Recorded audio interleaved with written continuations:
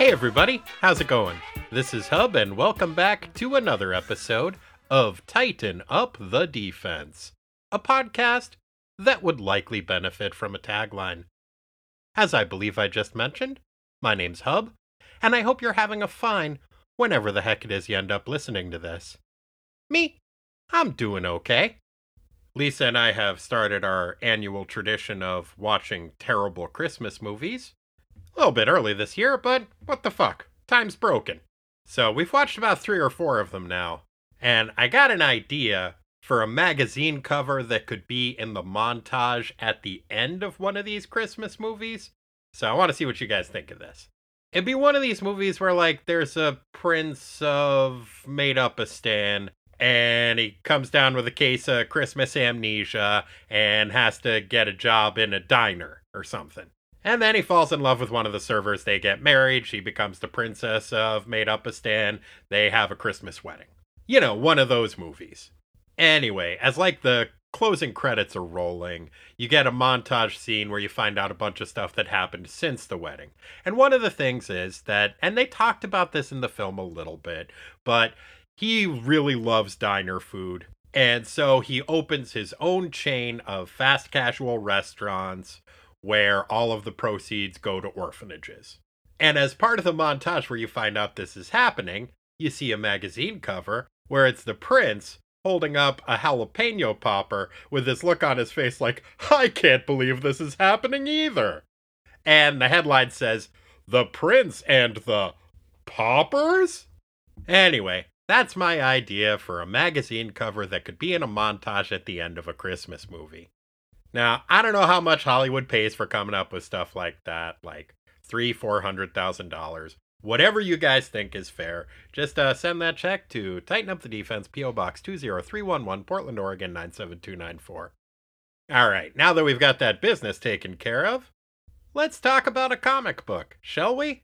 Without any further ado, let's, do this.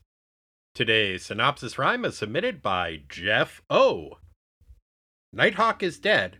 Valkyrie also is. Well, maybe not quite. Here's a synopsis. Synopsis. Thanks, Jeff.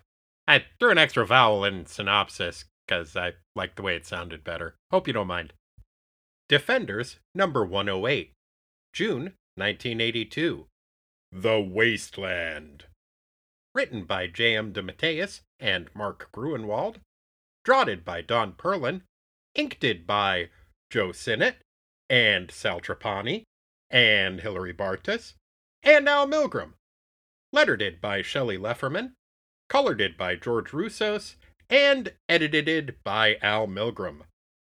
Defensive lineup: Doctor Strange, Hellcat, Gargoyle, Son of Satan, Beast, Namor, The Incredible Hulk, Spider-Man, and Valkyrie. Previously in the Defenders.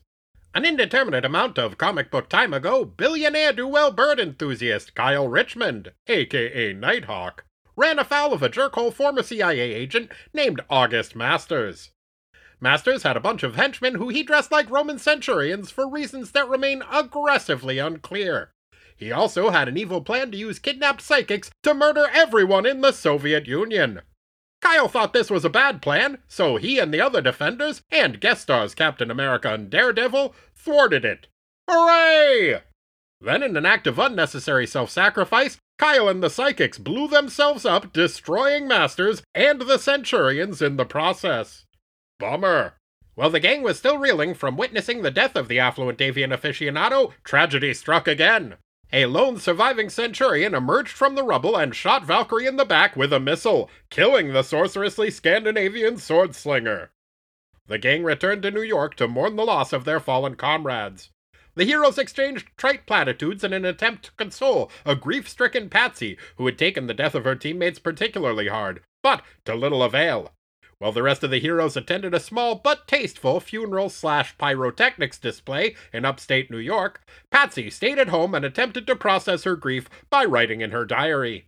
Much to the cat-costumed crime fighter's surprise, her journaling was interrupted by the arrival of an unexpected guest, the ghost of Valkyrie. After a few seconds, the Aesir apparition dissipated, leaving a confused and distressed Patsy in its wake. Meanwhile, in a remote section of far-off Asgard, longtime Defender's foe, Amora the Enchantress, was dealing with a very different set of feelings inspired by a mysterious apparition.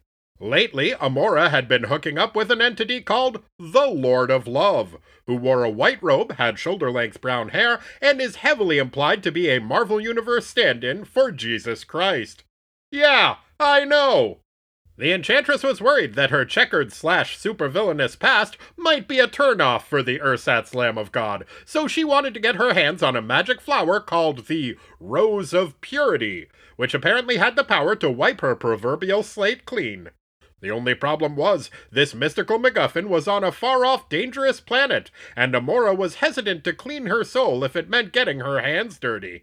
Back on Earth, the funeral guests had finished with their ceremony and had arrived back at the Sanctum Sanctimonious.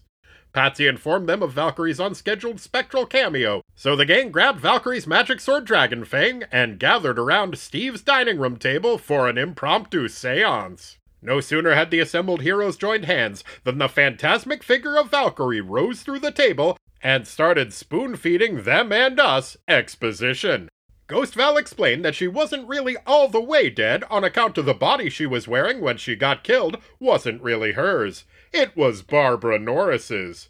Oh shit, this whole thing. Okay. See, an indeterminate but seemingly significant amount of comic book time ago, a lady named Barbara Norris had joined an evil cult that wanted a demon called the Nameless One, who I call Glenn, to take over the planet. At the last minute, Barbara changed her mind and saved the planet by allowing herself to be sealed off in a pocket dimension alone with Glenn. A little while later, the Defender stumbled across this pocket dimension, and Steve decided to, quote, rescue, unquote, Barbara by yoinking her out of that dimension, only he didn't ask Babs if she wanted rescuing first, and it turned out she had psychically bonded with Glenn, and the mental trauma of having that bond abruptly severed sent Babs into a state of mystically induced madness that left her constantly shrieking a long string of capital vowels. Oops. Then the gang ran into Amora the Enchantress, who decided that since she had the mind and superpowers of a Valkyrie named Brunhilde lying around somewhere, she may as well stuff those into Barbara's body, sorcerously displacing Barbara's magically shattered mind. This new Barbara-bodied being became the hero we know as Valkyrie. An indeterminate amount of comic book time later, Barbara's mind found its way to Asgard, hopped into Brunhilde's old body, and started palling around with Olorus, the Norse god of biathlons who dressed like a street shark and wanted to take over from Hela as the new god of death. The Defenders helped thwart Babs and Olorus, after which Hela sent them both to the eternally unpleasant Asgard-adjacent realm of Niflheim to be tortured for all eternity. Anyway, Ghost Val told the Defenders, and Spider-Man, who was still hanging around for some reason, that since her original body was still alive in Niflheim, her soul couldn't rest. She asked her fellow Defenders to help her go get her old body back. That sounded like a good deal to the gang, and they were about to embark on their quest when suddenly Val's ghost got hoovered into her magic sword. The sword flew across the room and into the waiting hands of the Enchantress, who had just teleported into the room. Hi, the Enchantress! Amora informed the Defenders that she would only give them Valkyrie's soul back if they fetched her the Rose of Purity so that she could finally feel worthy of boning down with off-brand Jesus. Gadzooks! Will the Defenders go along with the Enchantress's plan? What deadly forces guard the Rose of Purity? And what will happen to Barbara Norris's soul if Valkyrie repossesses her old body? Stay tuned to find out. Okay, so some of them will. A nice alien couple who loves to dance. And it shoots off into space with Halloween store Jesus for an eternal fuckfest. When the Defenders get over the initial shock of the Enchantress's abrupt appearance, they're pretty steamed at her. Both Patsy and Hulk seem to be of the opinion that perhaps a smashing is in order, but Amora does a little, nice sword that has the Valkyrie's soul in it I've got here. Sure would be a shame if anything happened to it. Thing, and they back off. Enchantress elaborates on the nature of the deal she's proposing. She's like, "Looketh thou, guys. Okay, that's enough Elizabethan bullshit. Why do us ancient Norse gods talk like that anyway? It's a different language than the one we would have spoken, and from a totally different historical era. Anyway, here's the deal. I swiped Val's Barbara-infused body out of Niflheim, and am keeping it in stasis in a secret location. It's guarded by spells and harpies and shit, so even if you found it, you'd never be able to get to it. But if you go to this weirdo planet for me and bring me back this doodad called the Rose of Purity, I'll smush your friend's soul back into her body for you. What do you say? Surprisingly, it is Steve who asks what will happen to Barbara's soul once it is evicted from its host. Amora is like, oh, it'll float off into limbo and die. It'll probably hurt a bunch too, seeing as she isn't magic like Valkyrie is. When Ghost Val hears this, she pipes up from within the sword and is like, no way, guys! Don't do it! You can't kill Barbara just to save me! Good for you, Val. Although, to be fair, kicking Babs out of your body so you could have it back is explicitly what you asked them to help you do last issue. Animated by the force of Valkyrie's fickle but emphatic determination, Dragonfang flies from Enchantress's grasp and zooms across the room. Patsy plucks the blade nimbly from the air and is like, chill out, Val. I know that Amora is a dick, but I don't think I can deal with losing you again. I don't want Barbara to die, but if I have to trade her life for yours, I think that's a bargain I'm willing to make. It might be wrong, but I don't care. It's gut-wrenching, and I really wish her speech had ended with that, but unfortunately, she goes on to express the sentiment that since Barbara suffers from a mental illness, she would have a lower quality of life, and therefore her life is worth less than Valkyrie's is. Oof. I get that Patsy's grieving and is maybe grasping at straws here, but that is super fucked up. Son of Satan offers the less horrifically ableist rationale that if they don't do as Enchantress demands, she will destroy Valkyrie's body, effectively killing both Val and Barbara, and that if they go along with her plan, they can at least save one life. Hulk and Namor side with Patsy and Damon. Steve, on the other hand, is like, no, Patsy, sacrificing Barbara to save Valkyrie would be wrong. Besides, I can probably figure out a way to get Val's body back. I'm very good at rescue missions. Steve, the last rescue mission you went on ended with both Val and Kyle dead. You're not exactly on a winning streak right now. Spider-Man, Beast, and Gargoyle end up siding with Steve, but Team Patsy is unswayed. Amora's like, okay, fine. I guess Hellcat, Hulk, Namor, and Son of Satan will just have to fetch the rose by themselves. And with that, she teleports Team Patsy to the weirdo planet where the Rose of Purity is growing. As soon as they are gone, Steve turns to the remaining heroes and is like, okay guys, let's go. It's just like I told you all telepathically while Amora and Patsy were saying things. Spidey's like, I don't see why you couldn't have told the others what you told us. Steve is like, my magic told me that they might have disagreed with me, so I didn't bother. If my time on the mystical internet has taught me anything, it's that it's much easier to convince people of something if they already agree with you about it. Well, that and the fact that tiny flame ghosts are nasty. So nasty. Now, let's get going. Steve, Beast, Gargoyle, and Spidey rush off to do whatever it is that they decided to do. Meanwhile, Amora, having just dropped off Patsy and her pals on the weirdo planet, returns to the cosmic love nest she has set up with I can't believe it's not Jesus. She gives him a big smooch and is like, I'm so glad that we're together. I mean, I've been with lots of men before. Like, lots. But they all kinda sucked. So that's why when I decided I was ready for a real relationship, I reached into the ether of the universe and yoinked out the very concept of love and coalesced it into your form. Ah, so that's where he came from. Enchantress continues. Being with you makes me want to be a better person and regain the purity that I once had. And I figure the easiest way to be a better person is to blackmail some other people into stealing me a mystical item that will magically make me a better person. I'd go get it myself, but if I left you alone, your body would dissipate, and I do love that body. Then they make out for a while. While Amora is romancing her own personal Jesus, Patsy and her party are searching the planet that they were just unceremoniously deposited on. Val's ghost starts speaking to Patsy from within the magic sword. She's like, look, Patsy, I really appreciate everything you guys are trying to do for me, but please don't. I'm not comfortable with you killing Barbara for me. It's wrong. Patsy is like, I'm sorry, Val, but you don't get a say in this. You know as well as I do that a woman in this comic book has never had agency over her own life before, and it's about time that trend worked in my favor for a change. Val's like, but that's not. Whoa. Okay, that's weird. Now that I'm not in Barbara's body anymore, I'm starting to have flashbacks about my old life long ago in Asgard. I was hanging out in a bar, talking to the Enchantress. I was telling her about how I was bored and unfulfilled and wanted to try something different, to have some new kind of adventure. When I said that, Amora got a funny look on her face and told me that she'd been looking for a big, strong lady like me, and that if I went with her, she could offer me all the wonder and excitement my life had been missing. The gang is like, go on? Val's like, dang, that's all I can remember. Suddenly, a strange and beautiful music fills the air. The heroes find themselves drawn to the source of this siren song, journeying across the planet's barren, desolate surface until they arrive at a clearing where they see a giant, goofy-looking, four-eyed blue alien with 2 tentacles growing out of his torso who is dancing a jig while a pretty red alien plays the harp in the shadow of a huge white rose. Huh.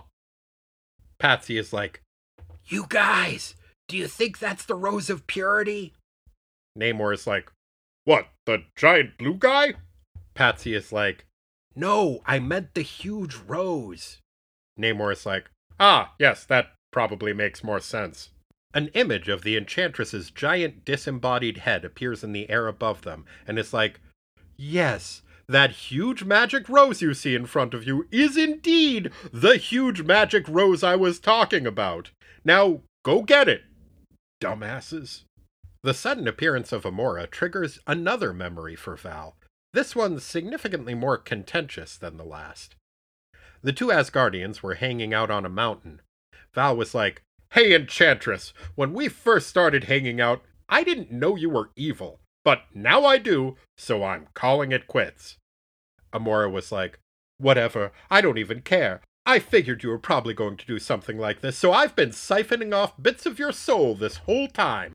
Now I've got enough that I can seal your body in this mountain and still goof around with your soul and powers and use them for pranks and stuff. So there." Harsh. But honestly, I've had worse breakups. And that's how Val's soul and body got separated in the first place, and how the Enchantress got control of them. Good to know. Ghost Val is stunned by this revelation and by the flood of other memories that accompany it. She yells out, "I finally have my memories back!" Namor is like, "Good for you. It's always pretty exciting the first few times you recover from amnesia. After that, diminishing returns. Savor this while you can." Namor is not the only one to react to Ghost Val's outburst. As soon as she starts yelling, the music stops.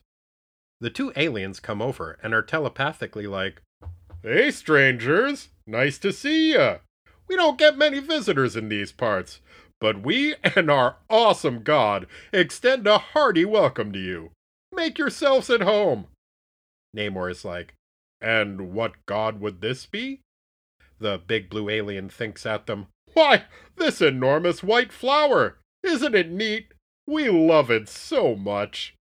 The red alien telepathically chimes in, "Our spaceship crashed here a few centuries ago, and we would have died a long time ago if it wasn't for this flower. It's super magic, and it loves us, and provides for all our needs, and makes us happy. It's the last native of this planet. We love it, and each other. And dancing. Want to dance with us?" The music the heroes had heard before starts up again, and this time its effect on our protagonists is much more intense. Looking around themselves, they see joy and beauty where once there had been only desolation. Namor steps under a waterfall that has just appeared, and is renewed and reinvigorated. Patsy is filled with a sense of peace and belonging she has not known for a long time. Pure love and overall well-being seem to radiate out of the oversized rose. Only Hulk seems a bit pensive. The big blue guy thinks at him, "Hey buddy, what's the deal?" Hulk is like, "Well, your planet is nice, but we want Sword Lady to stop being dead, so We need to pick your flower. The mood abruptly changes. The big blue guy is like, You want to steal our god? No way. Hulk is like, Yes way! And punches the blue guy. Well, shit. So much for paradise. The blue guy proves to be more than a match for the Hulk, and Namor and Son of Satan are abruptly jolted from their reverie and leap to their Emerald allies' aid. As soon as they start fighting, the landscape is once again a barren wasteland. Patsy starts advancing towards the Rose of Purity with Val's sword in hand. From within the sword, Valkyrie shouts for her friend to stop, but Patsy is intractable. She is about to slice into the flower's stalk when the red alien throws herself into the blade's path, forcing her to stop mid-slice.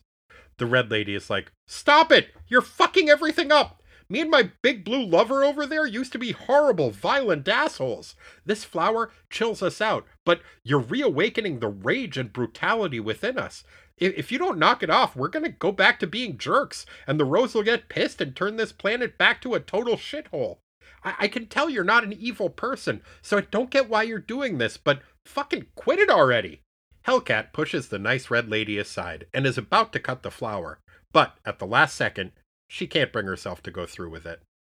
Together, she, the red lady, and Ghost Val convince the dudes to stop fighting. There's a tense moment, but then the magic flower turns the joy juice back on, and everything's chill again. Hooray! Then Amora's disembodied head pops back up in the sky and is like, Whatever, losers. I'll just trick some other chumps into getting me that rose later. But you dipshits are hosed. I was your ride home, and now I'm leaving you here. Plus, I'm gonna destroy Valkyrie's body. Bye. The head slowly fades away into mist. Patsy is like, Well, shit. The blue guy is like, Well, you guys want to hang out here? You can dance with us. Son of Satan is like, Yeah, okay. Back at her cosmic love nest, Enchantress is pretty peeved at Team Patsy. She's like, Welp, surrogate space Christ, I didn't want it to come to this, but I'm a goddess of my word. Said I was going to blow up Valkyrie's body if those guys didn't get me the Rose of Purity, so I guess it's time for me to blow up Valkyrie's body. Here I go! Amora fires a mystic bolt at the lifeless body submerged in the glass coffin in the center of the room. Oh no! But, before the bolt reaches its target, a small disc shoots into its path and diverts the beam. Team Steve is on the scene. Hooray! Enchantress is like, What the fuck? How did you guys even know where I was? A voice directly behind Amora speaks for the first time and says, I told them. It's the Lord of Love. Amora is hurt and confused. She sputters, But why, beloved? Why would you betray me like this? The Lord of Love is like, Well, you're kind of a dick. See, when we first hooked up, I thought you were awesome, and I was really grateful that you gave me a physical form. Plus, I was pretty into all the makeouts. But then, I started paying attention to all the fucked up stuff you've been doing, and damn! Not cool, lady. I figure if I stick around, you're just going to get more possessive about me and keep doing shittier and shittier stuff.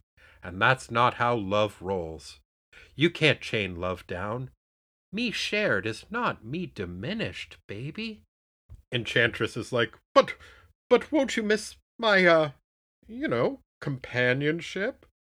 Halloween Store Jesus is like, Nah. See, there's a perfectly good lady soul lying in that body over there. I'll just yoink Barbara Norris out of there, and then me and Bab's soul will scoot up to heaven or whatever and have a spiritual fuckfest for all eternity. Bye! So the Lord of Love yoinks Barbara Norris's soul out of Valkyrie's body, and the two of them fuck off into the cosmos. Bye, Halloween Store Jesus! Bye, Barbara Norris! The Enchantress starts to break down in tears, but quickly stops herself and redirects her sorrow into an emotion she's more comfortable with. Incandescent rage. She turns to Steve and the other heroes and is like, I am going to murder the shit out of you! But before Amora can make good on this threat, a voice filled with righteous anger booms out and says, "Not if I murder the shit out of you first!" Everyone stares in shock to see who has just spoken. It is Valkyrie. Valkyrie's soul is finally back in Valkyrie's body. Val is like, "Once Barbara Norris cleared out of this vessel, my soul shot into it from across the cosmos. And now, Enchantress, prepare to face the vengeance of the Valkyrie. To be continued." Dang.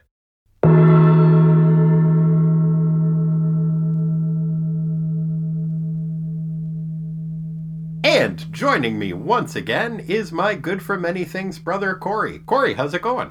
It's going okay. It felt a little weird to start this episode without clapping to sync up the tracks. I know. But you can still clap if you want. Oh, no need. It's nice to be back here recording in person. Agreed. Do you enjoy the thunderstorm this morning? It was spectacular. The barbecue that's on my back deck is on little wheels. Uh-huh. And I was staring out the window drinking some coffee going, wow, that's a powerful wind. And then the barbecue slowly just slid a few feet across the deck. And it was one of those things that it happened slow enough and seemed so implausible that you're like, uh-oh. But no, it was fine. It was just the wind. Good. You? I didn't have any barbecue-related mishaps related to the thunderstorm, but I did enjoy it. Good. Would you like to talk about a comic book? We should probably get started. It's a doozy. It is indeed. Corey, what did you think of this comic book? Oh man, I enjoyed it thoroughly. Which surprised me a little bit. I feel like I say that often, that I'm surprised that either I liked or didn't like them. I'm just easily surprised. That's fair. Okay. But tons of words, just a lot of exposition and a ton of dialogue. Mm-hmm.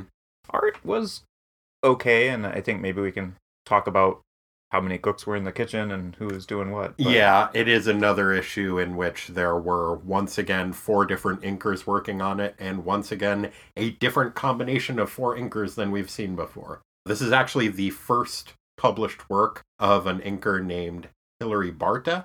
This is his first comic book. He went on to have a fairly long career, but the art is inconsistent at best. There are places where it is really beautiful, and then there are places where it is significantly less so. And yeah, we can definitely go into more detail on that.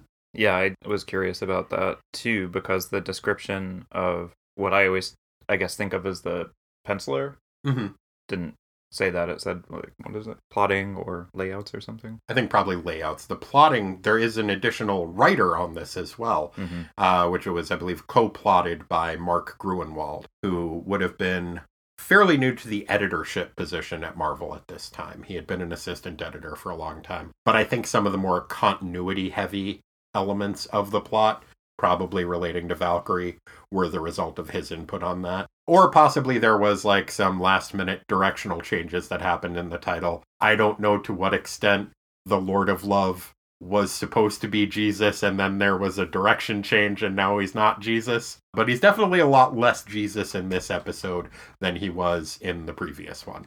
Definitely did away with all the little, I don't know what you'd call those, companion animals? Familiars? Yeah, he's no longer chilling out in a forest. He no longer, he may or may not still have shoulder-length brown hair, but they covered it up with a hood this time. He still got the long white robe.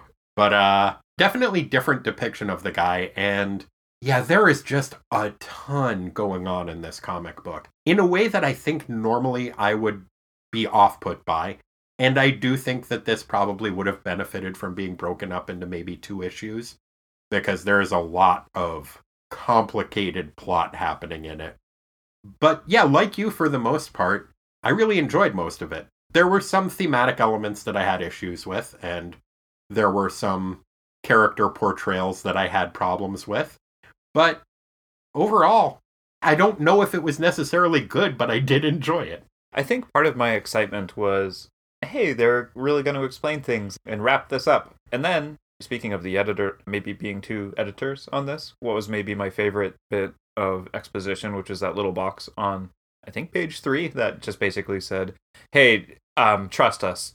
It's just way too complicated to explain. Yeah, they really glossed over a lot of the whole Ed Hannigan storyline where Valkyrie, or possibly Barbara Norris, I think it was Barbara Norris, had hooked up with the Asgardian god of biathlons who dressed like a street shark and wanted to take over for death. Mm-hmm. That's the part that they just put the little box in the corner that just says, just don't fucking bother. Mm-hmm. It's fine. Which, yeah, I did kind of appreciate. I don't think there was more than one editor. It's still just, I believe, edited by Al Milgrom. Oh, okay. But there is also the editor-in-chief, Jim Shooter, at this point, who was sometimes more hands-on with his approach than previous people in his position had been. There was a certain, I don't know, intimacy to that sort of exposition, which I think normally, like, if I was a brand new reader, I would have been like, what the fuck? Like, but because I've been reading these for so long, I'm like, all right, I got you. Yeah, I think you might be right about that. I will say it is weird to be tackling this issue, which is unpacking the complicated and sometimes contradictory origin of the character Valkyrie at the same time as we're doing that with Donna Troy in the Teen Titans book. Yeah. In certain ways, there are parallels between those two characters in terms of there just being batshit levels of complicated continuity issues that surround those characters. Yeah, I agree. So in the outset, too, you said there were some of the character portrayals that you weren't super excited about. Mm-hmm. Is Barbara Norris a big part of that in this one for you? Yes. Damn. She gets so little agency all of the time. It drives me bonkers. Like, at least that is consistent. I mean, that's not an at least. It's bad that it's as consistent that it is. But good lord, they just really do not want to let that lady have any agency. The main thing is the way that is dealt with and the portrayal of... I keep thinking of him as Jesus, despite the fact that he is the Lord of Love or the physical embodiment of love in this. He's a real fucking dick at the end. He is, and also, I guess you probably covered it in the synopsis, but like this idea that the Enchantress encountered him by doing some mystical Tinder. So he's like, swipe, swipe, swipe. Ooh, you will work just fine. But then he's like, no, baby, you gotta go get this rose because, I don't know, you get around too much or whatever. And the idea we had last time was the Rose of Purity was this a virgin thing, right? Like she needed to be virginal. But then he goes Barbara Norris. He's like, hey, baby, I want you instead. Do you think he was just messing with the Enchantress the whole time? I like to think in this that the Rose of Purity thing was an idea that came from the Enchantress. That it was born of her own insecurities relating to her past. Because I don't think they're trying to make Halloween Store Jesus be that much of a dick as I am reading him. You do also get the idea in this. I think you said that she had been kind of swiping on mystical Tinder. Mm-hmm. I think the idea presented in this is that she, in a sense, created him. Like, basically, she had been going through Tinder and was just like, nah, fuck all of these assholes. I'm going to create my own being just made out of pure love and goodness. Because that's the only person good enough for me. And then she kind of convalesced all of the essences of goodness in the universe into a single person, and then they boned down a whole bunch. And she's like, oh, if I want to be with this person, I need to get rid of all the shit that I had in the past. The whole idea of the Rose of Purity thing. And yeah, I think it's easy to equate that with virginity. Like, basically she feels like she needs to be a born-again virgin to be good enough for him. And then, yeah, at the end when he's just like, nah, you kind of suck, so I'm going to go and live the rest of my life in a fuckfest with this lady who I've never spoken to before. Bye. Sorry you suck so much. Yeah, and I think that is the first and last bit of dialogue that we get from this character, too, right? It's never explicit that he's like, hey, right, you need to go get this rose and, you know, right, get yourself right if you want any of this sweet, sweet Jesus stuff.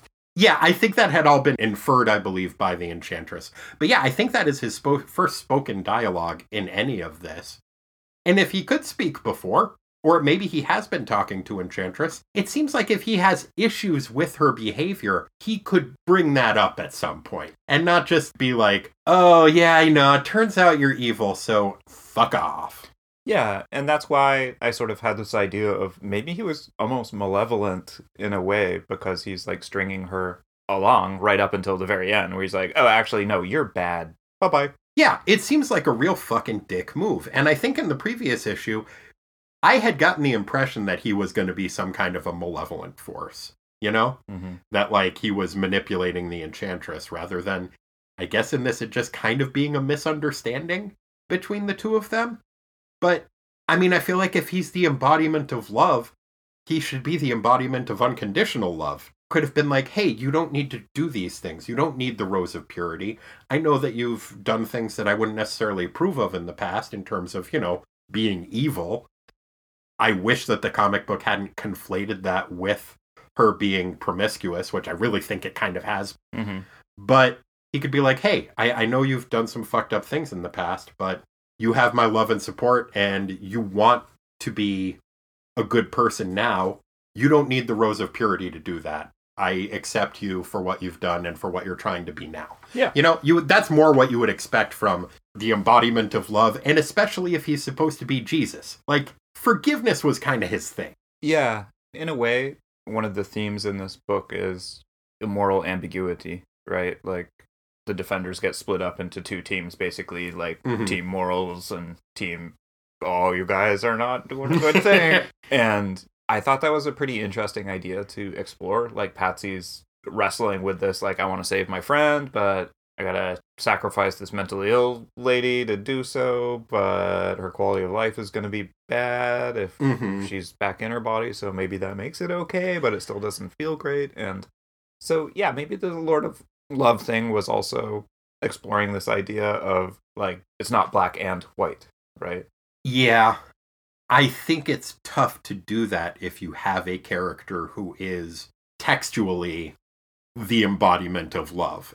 Which just backfired is my point, though, right? Because Enchantress is like, that's what I'm going to manifest. Like, everything's perfect. Right. And, ooh, that didn't go so good. No, it didn't. It's an interesting issue, and I'm glad you brought up the thing about, like, yeah, Patsy being conflicted. I thought that was actually handled really, really well. Like, that was one of the things that I think this issue did in a really smart way, is when the team breaks up into the two teams, you don't have it be that one of them's good and one of them's bad. You can see the logic of the characters that Patsy sides with. To an extent, there is still some, like, pretty horrendous ableism going on in terms of dealing with Barbara Norris as a person suffering from a mental illness. And that it's like, well, it's okay if we blink her out of existence because, you know, it sucks to be her. That is super fucked up. It is. It does make you think, okay, if I'm in a situation where I have to make some awful choice and I don't have Steve's ability to get into all my friends' heads and see what choice they're going to make, which we can talk about later, what the fuck do you do? Yeah. Well, that's tough.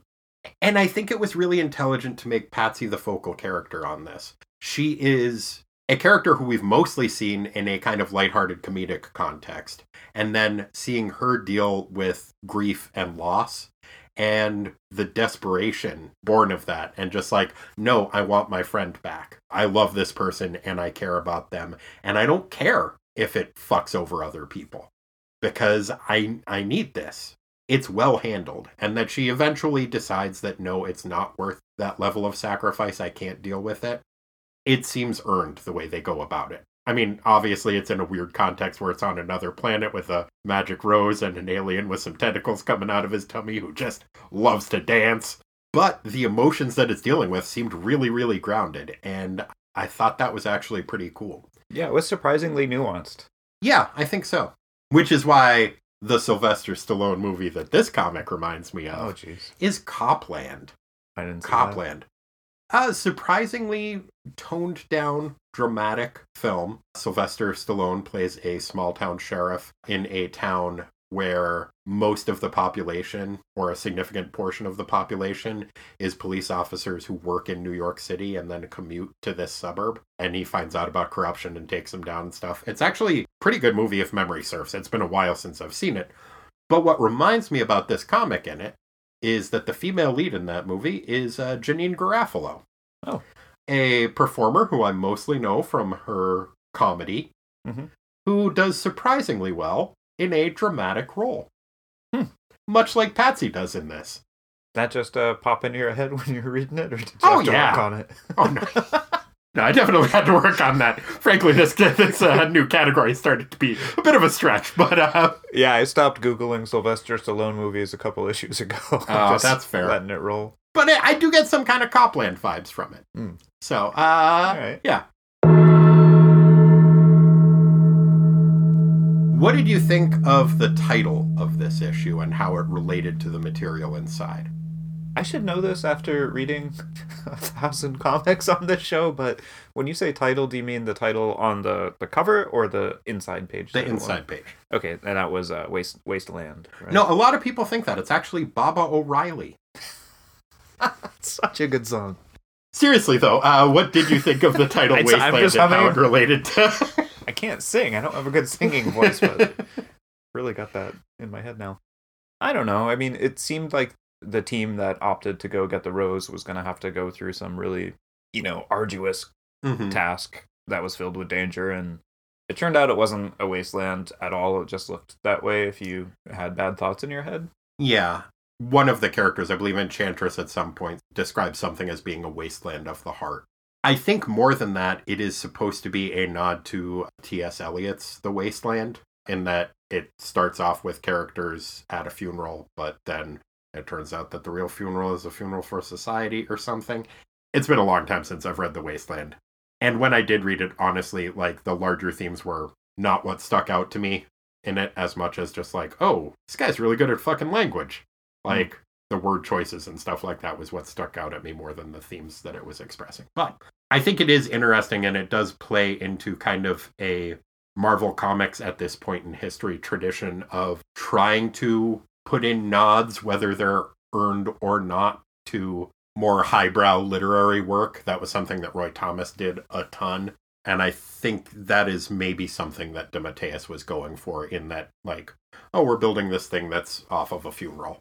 Yeah, it wouldn't surprise me. His word choices are great in a lot of cases. This particular run that we've been reading has been one of the few times where I, not like I have a huge vocabulary or whatever, but I've had to go look up words. Like the one in this that meant, I wrote it down, colorful and sparkly coruscating. Coruscating? Coruscating. That's a fun word, yeah. I was not familiar with that either. Good one. But yeah, there have been a bunch of those that have been in here. And sometimes it is to the benefit of the book, and it makes the narrative more interesting. And then sometimes there are times when I think DeMatteis just comes off as showing off a little bit too much. I think when you use lucubrations more than once in one 20-something page book, that comes off a little heavy. I agree. Yeah, overall, I do think, though, that this was fun prose. There was a lot of it, and with Enchantress's speech in particular, the fake Elizabethan shit, it can go either way with me. A little bit of it is fun, but after a certain point, either I am able to acclimatize to it, or it starts to really get on my nerves. And this got on my nerves a little bit. There was a few that, it's an older comic and the pages weren't, the copy wasn't great. Mm-hmm. And then that with all the E's and these and those on top of it. Yeah, it could be a bit of a slog sometimes getting through that, especially the really exposition-dense pages where Val is revealing parts of her backstory. Mm-hmm. I think in terms of the Enchantress's speech, there was one phrase. At one point she says, "Odds blood." And I was like, that's a weird thing for you to be saying. That's an old medieval term that you would use as short for God's blood, because you don't want to say the word God. And so it would be odds blood or just zblood. And that's where zounds came from, too. That was a portmanteau of God's wounds, but you don't want to say God. But the ones that Jesus sustained on the cross. So, I mean, I can see where they would want to put, Elizabethan phrases in her mouth. But, first of all, she's a god. So it's not like she would be averse to saying the word God. And second of all, I think the idea of sacrilege goes out the window when you're fucking ersatz Jesus. Yeah, that's fair. It was funny, when I read that phrase, I didn't have the background or the intellectual fortitude to look it up, so I just assumed it was a typo. I was like, she probably meant Odin's blood. That would actually make sense. That seems like something she would say, but okay, good to know. Odds blood, don't want to say God, but you want to swear. Mm-hmm. There you go. Yeah, it was more commonly abbreviated to Zblood. Zblood? Zblood or Splud. Yeah. It sounds like you're making that up. I know. And I'm not saying I'm necessarily not wrong, but I'm not making it up. Okay. I might be mistaken, but Okay. yeah.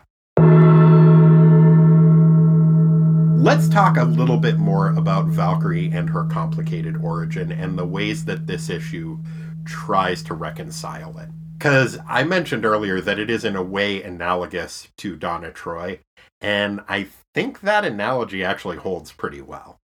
Because she's a character who, when she was first introduced, was not her own person, in a way that later a different writer decided that now she just kind of was. Mm-hmm. She first showed up in Avengers number 83 as someone who the Enchantress was dressing up as. Mm-hmm. The idea behind her appearance in that, it was written by Roy Thomas. It is a very fun issue. It is a super fucked up issue, because basically the premise is, what if there was a feminist on the Avengers? Wouldn't that just fuck everything up? And at that point, her catchphrase was, up against the wall, male chauvinist pigs. Mm-hmm. Which is a fucking rad catchphrase. But there is the reveal at the end, no, this isn't actually a person. This is just Enchantress having a fun at everybody. Yep. Then she shows up a little while later in the pages of The Incredible Hulk. I think it's The Incredible Hulk 143. And at that point, the Enchantress shoves a sorcerously created personality of Valkyrie into the body of Samantha Parrington. What's weird about that is that it is the same author. That is also Roy Thomas. And to a similar effect. That issue was a little bit less fun for me. Valkyrie's appearance in it was fun, but I talked about, what's the word that I'm looking for? Not prestigious, but like a phony version of prestigious. Phony version of prestigious. Like somebody's being too highfalutin or trying to be highfalutin. Yeah, it seems you like know the word that I mean? Like there is be a like, word it begins with a P, I'm pretty sure, too. Pedantic? Like that. I don't know. Asshole. Yeah. Hey there, this is Editor Hub here in the future. The word I was looking for was pretentious. Pretentious. Although I do like Corey's suggestion of asshole. I talked earlier about Roy Thomas's penchant, and sometimes DeMatteis, I think, veers in this direction of trying to be unnecessarily highbrow or like pseudo-intellectual. Mm-hmm. And that whole issue was a homage to Thomas Wolfe. And Thomas Wolfe, I believe, appeared briefly in the comic book. But in a lot of ways, not a lot of great messaging behind that issue.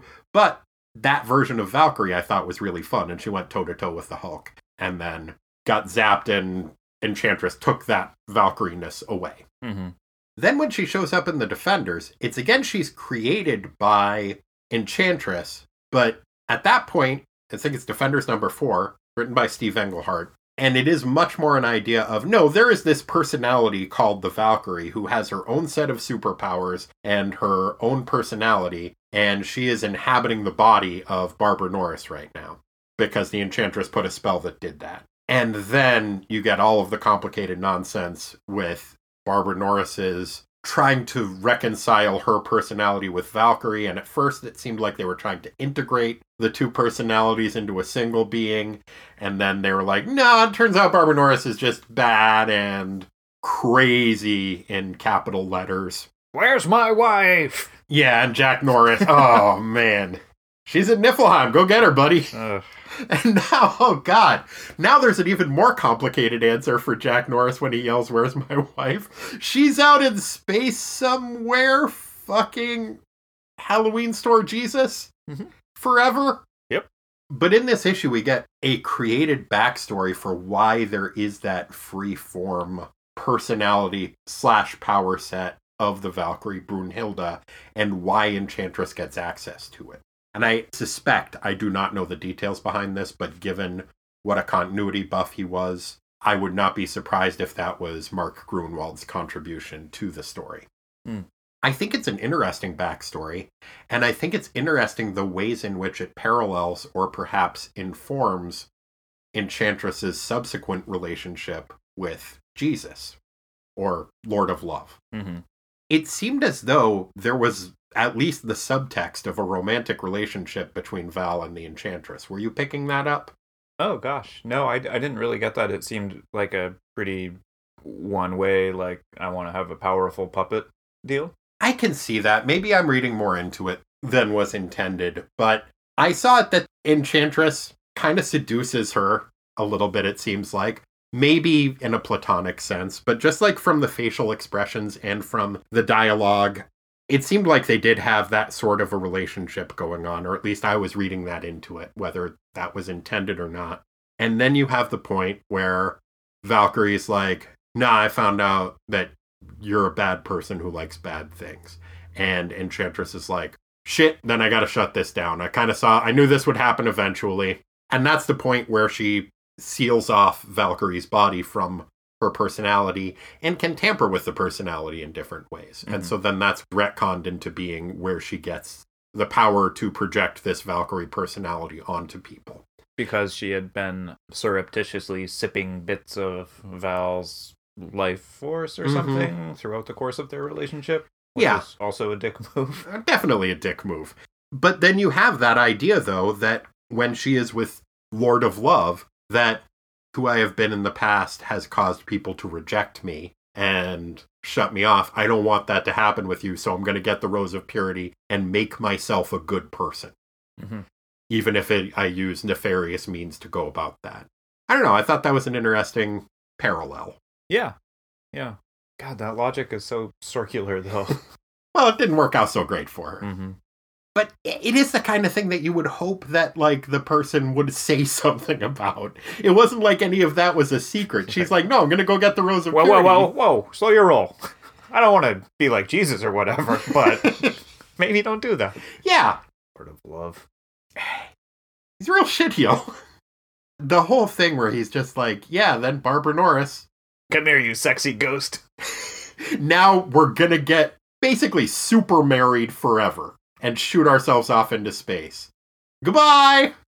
She doesn't say anything either. She just like extracts her soul and kisses her ghost face and off they go. Yeah, the last time that character had any agency at all was when she sacrificed her life to save the universe. And at every point since then, she has been fucked over so hard by this comic book. First, like, she gets trapped in this universe with Glenn, the nameless one, and then decides to become his lover if there was any decision involved in that. But she ended up going with that idea, and then Steve's like, oh no, I'm taking you out of here. And that was what snapped her mind, made her just say lots of O's. Yeah, A's actually. A's? Was it A's? Yeah, it was just a long string of capital A's and maybe E's. The important thing is just long strings of capital vowels. Because Steve didn't ask and was just like, no, I'm taking you out of here for your own good.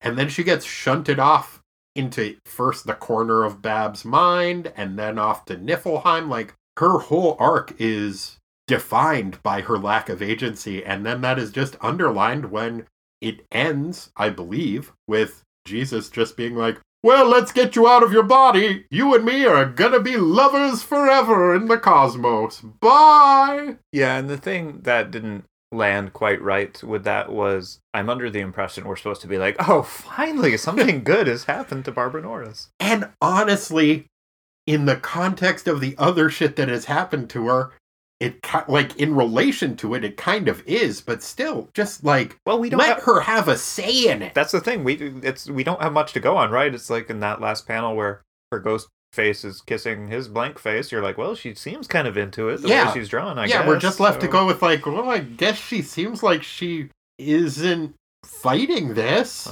so happy ending? Right. That didn't land quite right with me. No. Which is a shame, because there was a lot in this issue that was really fun and certainly really interesting. Yeah, I mean, if nothing else, I guess good job wrapping up her arc. Yeah, and now Valkyrie gets her body back, which is nice, and she's wearing her old outfit again, which is nice, and she's pissed. That was reasonable. A cool scene. That was a good cliffhanger. Like, these don't always often end, like, they try and end on a cliffhanger. So right. Like, oh, I can't wait till the next month's issue comes out. But this one, I was like, ooh, I want to see this fight. And also, I want to know how the rest of the gang is going to get off that planet of, like, the Lotus Eaters or whatever. Yeah, so about that, speaking of continuity, how the heck did Dragonfang get from Patsy's hands on the Lotus Eater's planet to Niflheim into actual Val's hands? I do not know that at all. That part doesn't make any goddamn sense. I could buy her spirit getting sucked out of Dragon Fang and into her own body. That could be like a instantaneous thing, like the transfer of monarchy or whatever. You know, like when a king dies, the next person is instantly king no matter where they are. Yeah, interdimensionally. Yeah, so it's like an interdimensional monarchy transfer. Okay, including the sword. Not including the sword. Like, I could see her soul getting sucked out and put into her new body, but it seems like the physical sword should still be stuck back on that planet. Like, she wasn't the sword was a vessel that was carrying her. Right. That part doesn't really make sense. Another thing that I didn't even realize didn't make sense until, like, well after finishing the issue. What was Steve's plan? There is no way in hell that he could have foreseen that events would unfold the way in which they did. Well, and he's clearly surprised that Valkyrie's back at the end. So it wasn't like... I will bet you money in the next issue. He's like, well, it's good to see my plan succeeded. Oh, totally. Totally. But clearly that is not his plan. Why did he want to go to this place? It is presented when he's like, oh, thank goodness, you three other defenders and Spider-Man, who's here for some goddamn reason still, are not too swayed by sorrow to make the right moral decision. Because I've been in touch with the Lord of Love, and he let me know what's going on. So I can get where the like, oh, okay, no, I actually know where the Lord of Love is so that we can go there. What's the plan after that? That's probably gets back into that dickishness of the Lord of Love. You think he called Steve and was like, yo, I am going to mess with Enchantress so bad, Steve. You're going to want to be here to see this shit. She's going to be pissed when I leave with Babs. Yeah, I think maybe. Like, all of that works except for the fact that you still do have Steve being incredibly surprised that Val is okay at the end. It did not seem like he had a plan to rescue Val. Being charitable, maybe as much of a plan as he had was, you guys, we couldn't tell Patsy and the others this because we need Enchantress to be distracted, but I know where she is, so we can go there and we'll figure out something. That was how I read it. Like, I know where they are. We'll come up with a plan when we get there. We always do. Blah, blah, Look blah. How good it worked out with Kyle. Right. When we went to rescue him. I'll dress us up as some centurions when we get there. No, Steve. Steve, there's really no call for that. I said I'll dress us as centurions. Man, the other thing about this, too, was, okay, so ostensibly the other four are angry, and having them there would somehow mess with the plan unfolding. But this premise of, well, I looked into their hearts... and they just wouldn't be down. So I'm going to go let them fuck off to wherever and do whatever with no way to connect us all back together again. Yeah. That doesn't make any damn sense. And also, again, I think we've talked about there's very few instances where it's cool to poke around in somebody's mind or heart. Yeah. And he just does willy-nilly. He really does. And he is supposed to be the one that we definitely are like, oh, he's making the right choice. Patsy is making the wrong choice for maybe the right reasons. Or for understandable reasons. The person that really seems like the odd person out in this book, and I really can't figure out why they are in the comic, is Spider-Man. What's he doing there? I get that he's still left over from the funeral. He decided to stick around, but for like plot reasons, unless they just wanted to have it be even teams. I think that's why. I think he needed four good guys and four conflicted guys. Yeah, questionable folks. I guess. It just seemed like an odd choice, and if you're gonna have Spider-Man being a guest star in your book for no reason, put him on the fucking cover. He's your moneymaker. He's not even on the cover of the issue. Because at first I was like, oh, they just wanted to be able to put Spider-Man on the cover to boost sales. There's no way you would know that Spider-Man was in this if you're just looking at it. Yeah, he doesn't really do anything other tn say, like, sorry guys, I agree with Steve. Yeah, and also, the Marx Brothers. I like them. Yeah, and then he quacks like a duck. And then... that was a Harpo. Oh, gotcha, thing. Blowing the bicycle horn. Yeah. Gotcha, okay. Yeah. And then he quacks like a duck. Right. You know, dog soup. Well done. Yeah, his presence was kind of baffling to me. Mm-hmm. But yeah, I think you're right. It is they just wanted to have even teams, which I don't think they needed to. It could have just been the three of them. Maybe he'll do something cool next issue. No way to know. It's not like I'm Steve over here. Yeah, you can't look into his heart. Part of my plan. All part of the plan, everything. I'm ineffable, you know? Whatever. Don't try to F me. Can't be done!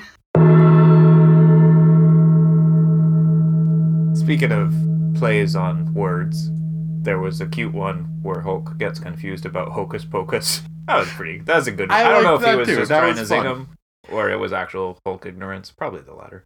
I think that was actual Hulk ignorance. I don't see Hulk doing a lot of intentional wordplay. No. But yeah, Patsy says something. It's Patsy, right? Says something about Hocus Pocus. Mm-hmm. And Hulk is like, nobody should poke us. Don't poke the Hulk. Yep, don't do it. That guy. Hulk was a fucking delight in this issue. Very happy to have him back. Yeah. I mean, I know that his penchant for action was necessary to propel the story forward. I would have liked to seen the gang chill out a little bit more in Paradise and eat some of those mushrooms or whatever. I guess. It is weird that you are kind of at that point rooting for them to go to the land of the Lotus Eaters or whatever it is, where it's like, no, it's cool. Just chill out with these fucking aliens and take it easy, man. Namor's just like, look, they've got running water. I'm happy. Mm-hmm. And yeah, everyone else is like, oh, this planet sucked, but now it's pretty chill. Let's all hang out. And Hulk is the one who keeps his eyes on the prize and is like, seems cool, but look, we're here to steal that rose. And then starts mixing it up with the goofiest menace in the world. This is my favorite unnamed character, perhaps, to date.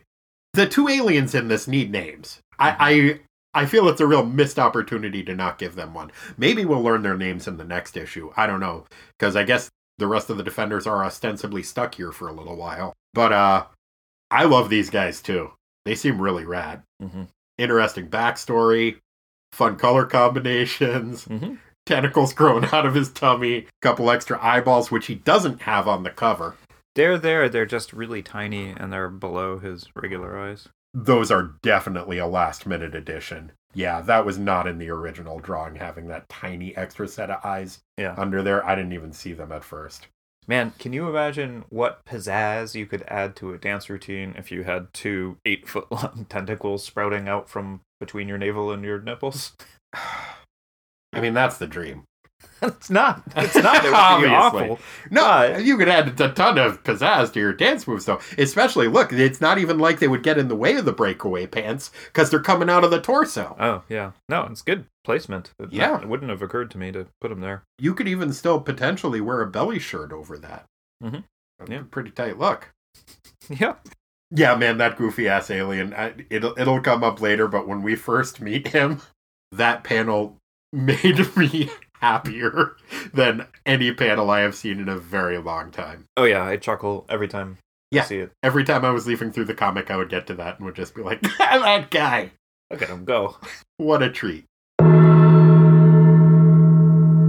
know we've talked a lot about the Lord of Love and what a dick he is, but there's the added betrayal and just like incongruity when Enchantress is like, but I taught you to fuck! Huh? It's on page 20. At least that was how I interpreted it. Beloved, please, surely the time thou hast spent in this form hath shown thee the importance of companionship, the need for other souls to walk beside. Canst thou go back to the loneliness of what thou wert? Canst thou turn their back on all that the Enchantress has to offer thee? And that's the point where then he's like, yeah, but then there's this other lady sitting right here. Mm-hmm. Rough stuff from the Lord of Love there. Yeah, harsh breakup. I think on some level, Enchantress should have known that he was pranking her. Because he gave her the clue that his initials are LOL. Nah. I did think that. Like, when I was writing down the abbreviations, I kept writing LOL and just being like, oh. Mm-hmm. Yeah, there we go. Yep. Granted, that was probably before that was a thing. Maybe that's where it came from. Oh, probably. Yeah. Corey, was there anything else you wanted to talk about before we get into the minutia? There's just one last bit And you're good with voices and impressions and everything. There's one bit of exposition, I think it's on page 3, where they describe Son of Satan as having a voice as gentle as a breeze. And I was like, I don't know, it's like Marvin Gaye, maybe? But I don't see Damon sounding like, No. what is a voice that is as gentle as a breeze that is also the Son of Satan's voice? That's rough, because I always picture him having, like, a lot of gravitas. So, gentle Morgan Freeman? He's got a lot of gravitas, but a very, like, gentle and soothing. It's soothing. Yeah. But I don't think that's I what Damon Hellstrom cannot sounds picture like. Damon Hellstrom sounding like Morgan Freeman. And I also don't have a Morgan Freeman impression. But like maybe that's what they're going for? Bela Lugosi / Morgan Freeman. Oh, man. I love Bela Lugosi. You know he was a union organizer back in Hungary, I think it was? I did not. Yeah. Rick, would you sing us into the minutia? We got minutia. It's not the biggest part, it's just minutia. Like Corey eating farts, we got minutia. Time to sweat the small stuff. Thanks, Rick. Thank you. So, Corey, what category do you feel like starting off with? Well, normally this isn't one of the more challenging categories, but it was for me in this issue. Let's talk about fashion. Okay, sartorially speaking, which elements of fashion do you want to focus on? I just had the aliens. There's the aliens. That is the main one. You get the blue alien. We need to give this guy a name. What do you think he should be? Okay. Nah, it doesn't quite work. I was thinking Popeye, because he's got 4 arms, but 2 of those arms are tentacles. So, it's not quite Popeye. But he's Popeye adjacent. Let's call him Poopeye after Popeye's... No. Popeye did have a nephew named Poopeye. I know, but that's going to confuse people. Oh, yeah, you're right. Is there a Trigon joke in there? Because he's got 4 eyes. But he's cool, so he's like a bygone. Yeah. Blue. He's blue. He's blue. He's got tentacles. Gary. Yeah, all right. So, Gary is wearing a pair of He-Man trunks with a studded gold belt. Yeah, kind of leather diapery. Yeah, They're a little baggy. Leather cutoffs, maybe. Mm-hmm. Oh, man, do you think anyone ever made jorts out of leather pants? I was just going to say, what would you call leather jorts? Do you think, like, maybe at some point David Bowie was just like, man, it's hot this summer in Germany. I'm just going to cut the legs off these things. I don't have any shorts. So is, what is it in medieval? A jerkin? Is that your leather? I think that would be a top. That's a top? Oh, okay. I think so. I might be wrong about that. Yeah, I don't know. I'm trying to think of, like, what's the word for jorts if it's leather. Yeah, I don't have a good name for that. I'm not willing. I'm not willing to Google jerkin. Maybe because it's like chaps that are short, they're shorts. Yeah, but I mean, as far as I can tell, they do have an ass, which makes them not chaps. Good point. So I think they're just lorts. Lorts. Yeah, leather jorts. Yeah, he's wearing some lorts with a gold-studded like future belt, kinda. He's got some kind of matching gauntlets or some leather twisted around his wrists. Mm-hmm. From the cover, it was confusing to me because he's got the tentacles, he's blue, he's got a big beard, and he's grabbing Son of Satan's trident away from him. I thought they were going for like a Poseidon type thing with him, but they clearly aren't. He's just a nameless alien.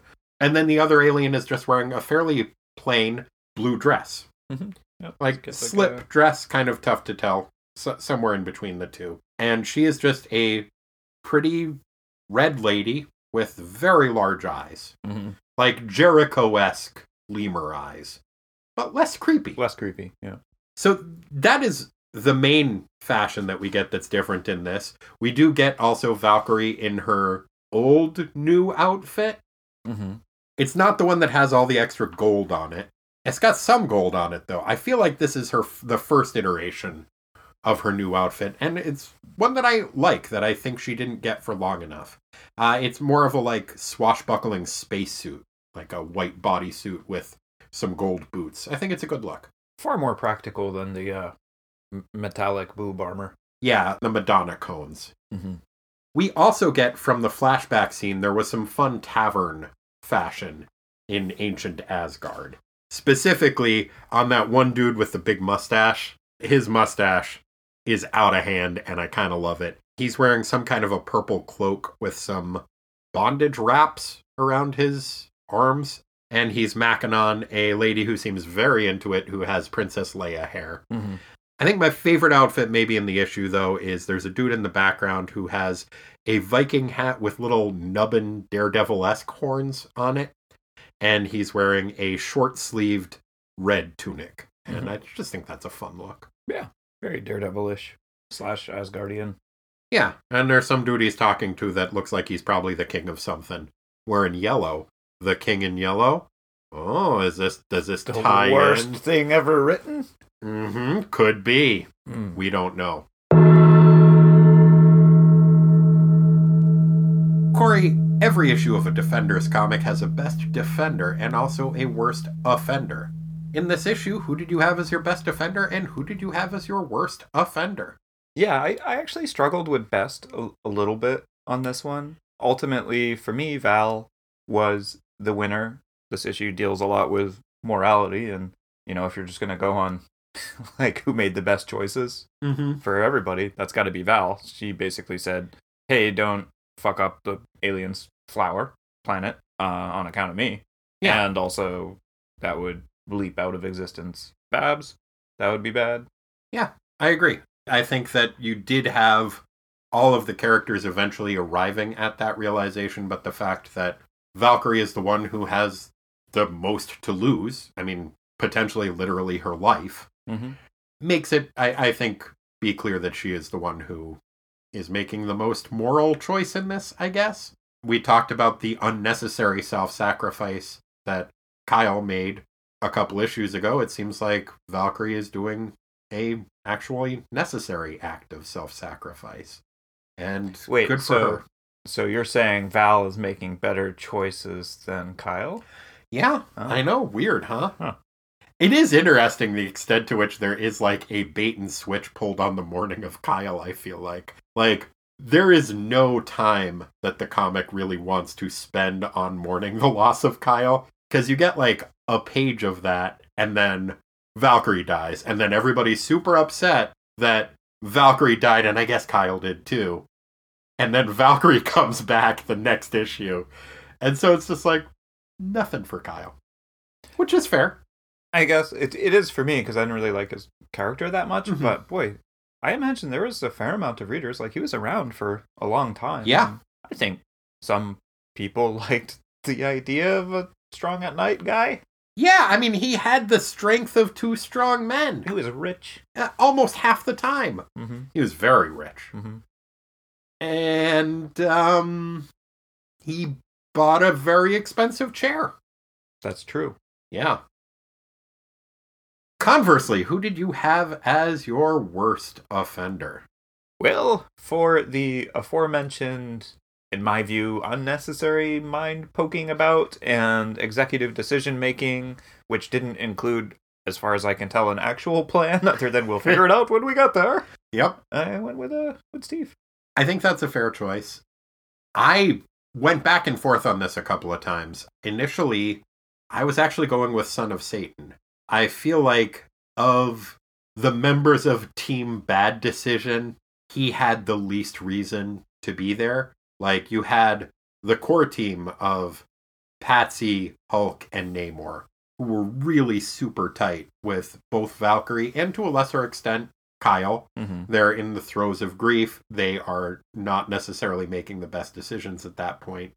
Son of Satan knew Val a little bit, but it wasn't like he was that tight with her or with Kyle. It seemed like he was there because the lady he had a crush on was making a bad decision, and so he was like, yeah, I guess I'll go along with that too. And that is certainly a very identifiable motive. I had no problem seeing myself in that position, having done things like that. Never ruined a planet, never killed anybody. But I'm not saying I wouldn't have. Yeah, I think you hit the nail on the head. But ultimately, given the type of comic book this is and the Freebird rule associated with who qualifies as a defender, Lord of Love. I keep forgetting the Freebird rule. He's got superpowers. I think Halloween Store Jesus is in fact a superhero of sorts. He is on the side of the defenders, and what a fucknut. No offense. Actually. No offense intended. Yeah, Lord of Love, real douche. Just really did not appreciate the way that he treated, frankly, Enchantress, and also Barbara Norris. Sorry, Lord of Love, but you're the worst offender. Yeah. No, I don't think you need to apologize for that. It is just weird that, I guess maybe it's due to the era of the comic that, we're supposed to feel good about it, right? Like, oh, Enchantress got her comeuppance. What a gendered insult lady, you know? Absolutely. Yeah, I think that is supposed to be our takeaway. And this issue generated so much more sympathy for Enchantress than I think it intended to. And yeah, the very idea that you could have a creature who is made of pure love show so little compassion for someone who he had purported to be in love with. Yeah, fuck that guy. Also, what a bad idea on Enchantress's part. Like, if you want to have an exclusive, I guess, monogamous relationship with a being of pure love, they're probably going to want to spread that love around a little bit. Yeah. It's what they are made out of. Well, and I mean, that would be in keeping with her past. Like, she doesn't need to erase her past. Like, just, it seems like they should just go ahead and have an open relationship. Mm-hmm. That really would have solved so many problems. This issue would have gone better. But I guess we wouldn't have gotten Val back. That's true. Well, we might have. I mean, I could see Halloween Store Jesus just being like, hey, looks like there's a lady inside that lady. Maybe she could join us for a little while. In which case, Val would pop out and be like, fuck this, I'm out. Well, in which case, the lady comes out of the lady, boom, Val's back in her old body. There you go. So. Maybe that was Steve's plan. Probably that was it. Corey, let's have ourselves a Battle of the Band Names. What band names did you find in the text of this issue? I was afraid you were going to ask that. I had two that I don't feel great about. Now that I'm looking at the cover, I wonder if Trouble in Paradise with an exclamation point is actually an actual band. They might be. It seems like it's gotta be. Yeah. So.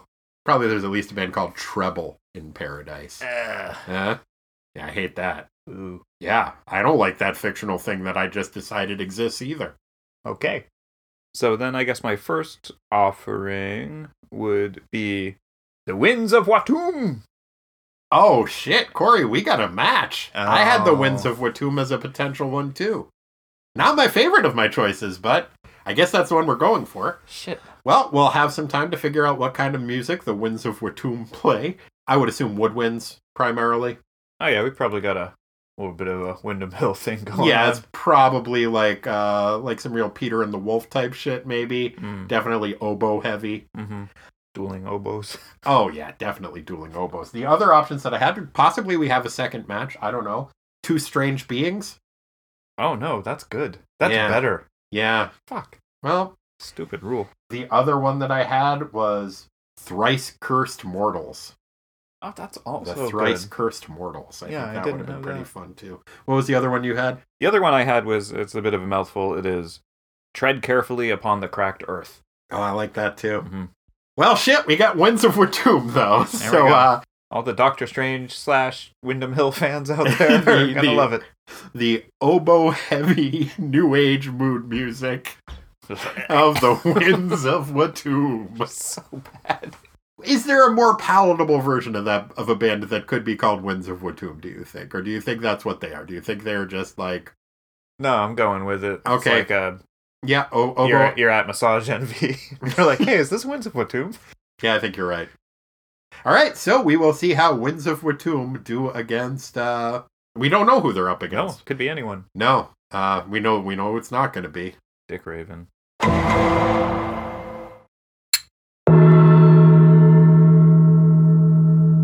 Corey, what was your favorite sound effect in this issue? I guess out of the three that I could identify, I liked the sound of Namor's booty hitting the ground. Which noise did that make? Wood. W-H-U-D. Uh-huh. Wood. Yep. That's a compact backside right there. That's a solid noise. Oh, yeah, diving wombat style. Oh, I had my favorite sound effect being from, as we discussed, one of my least favorite moments in the comic book. I had the sound effect, together! Ugh. I just love the idea of that as a sound effect. Honestly, whenever you get something that I'm pretty sure is in fact a sound effect that is not onomatopoeic, I just love an expositional sound effect.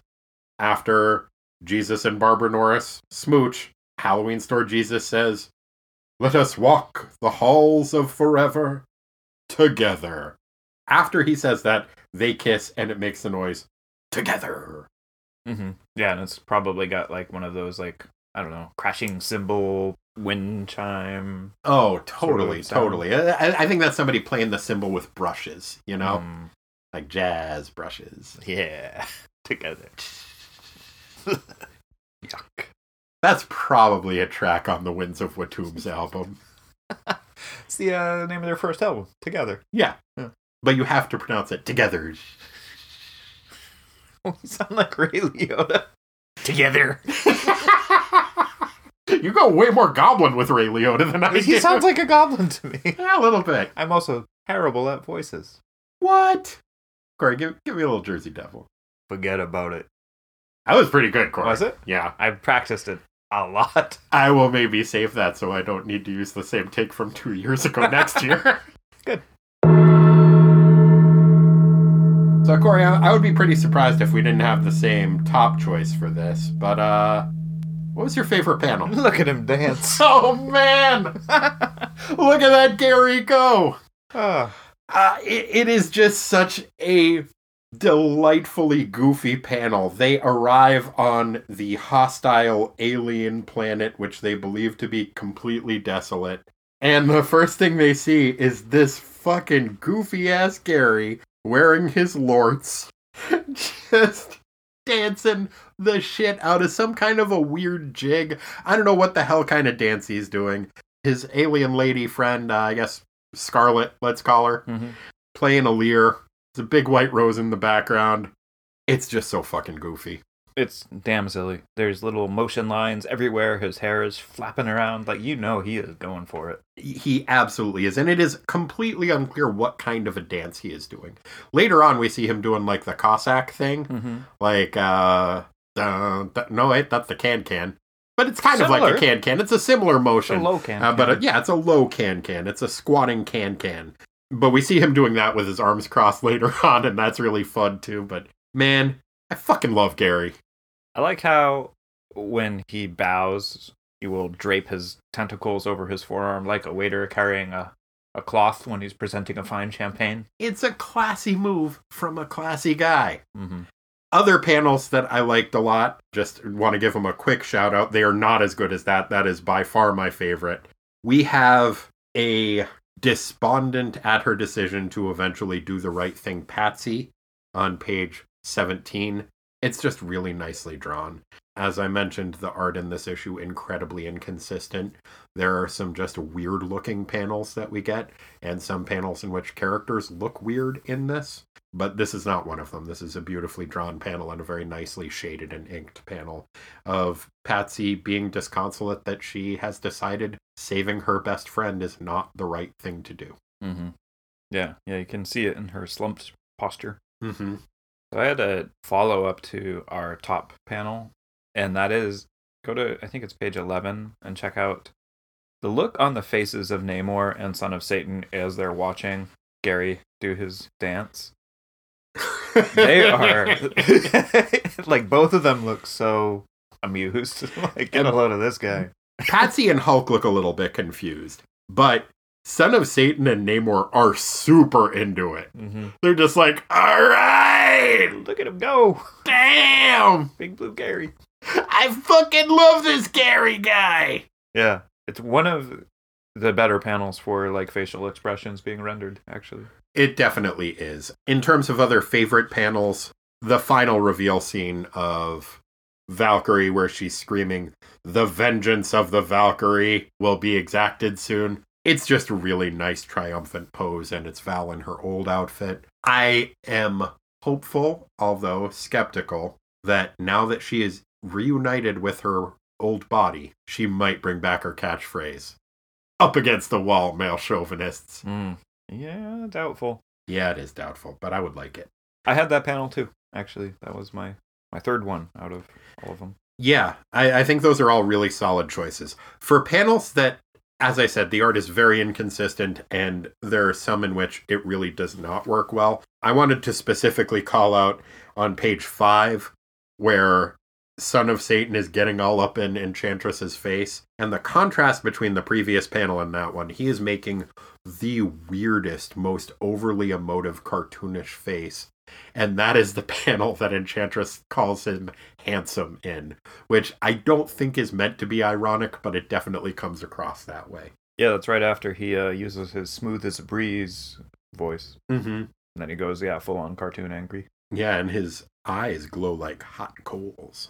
It's just a weird moment in terms of, I think you really get the feeling that this is from the inking of this. On page 13, you previously have seen some very crudely drawn little alien flowers. And in the final panel of that, it's just a bunch of little asterisks at the bottom, just dotting the landscape for no particular reason. The panel would look better without the attempt at putting those flowers in. They're just inked so heavily. All I can think of is the way that Kurt Vonnegut drew people's assholes. This is an asshole. So it is just like Hulk and Gary slugging it out on a field of assholes. and it's kind of rough looking. Mm-hmm.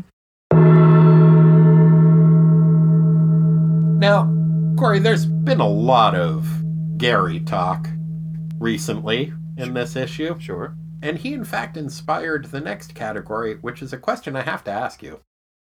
Behold or be gone. Having 2 extra of a body part. We see that Gary has 2 extra eyeballs and 2 extra tentacles sprouting out of his stomach. Is there an appendage that you would like 2 more of? It could be one that you don't currently possess. Maybe you want 2 tails.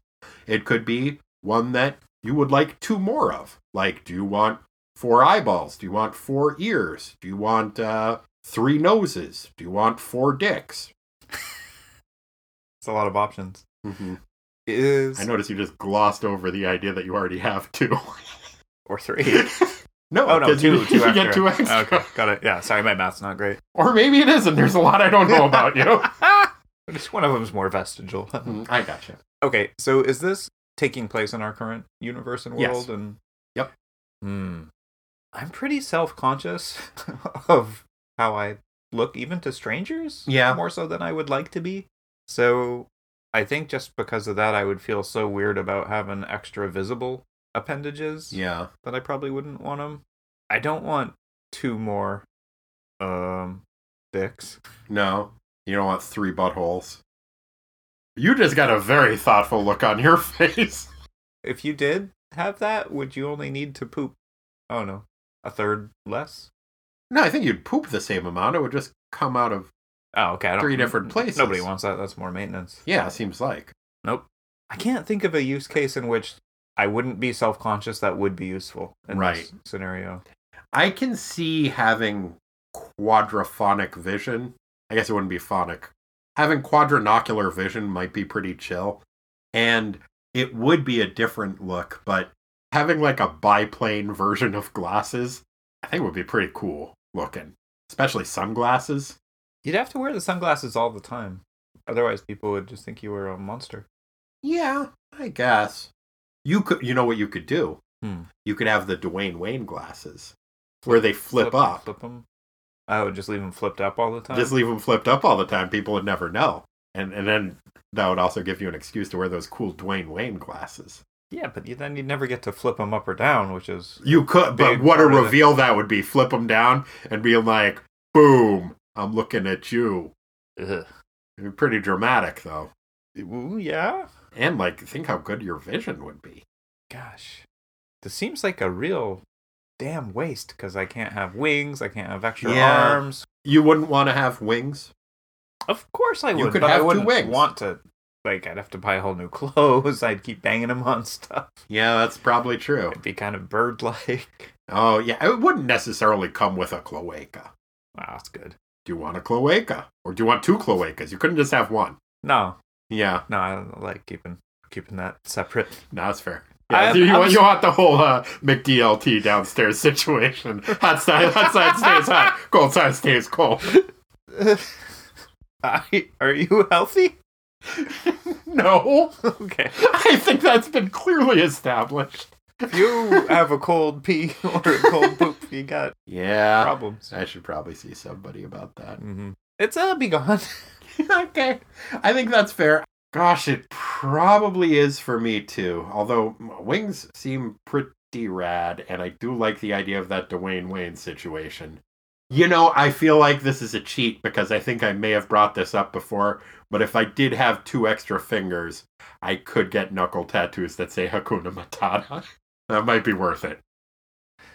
And it's less likely people would notice that. I think they'd probably be like, wow, cool tattoo. And then, a day later, they'll be like, oh, 1, 2, 3. Wait a minute. Oh, well, I'm judging from what I just read. I shouldn't worry about it.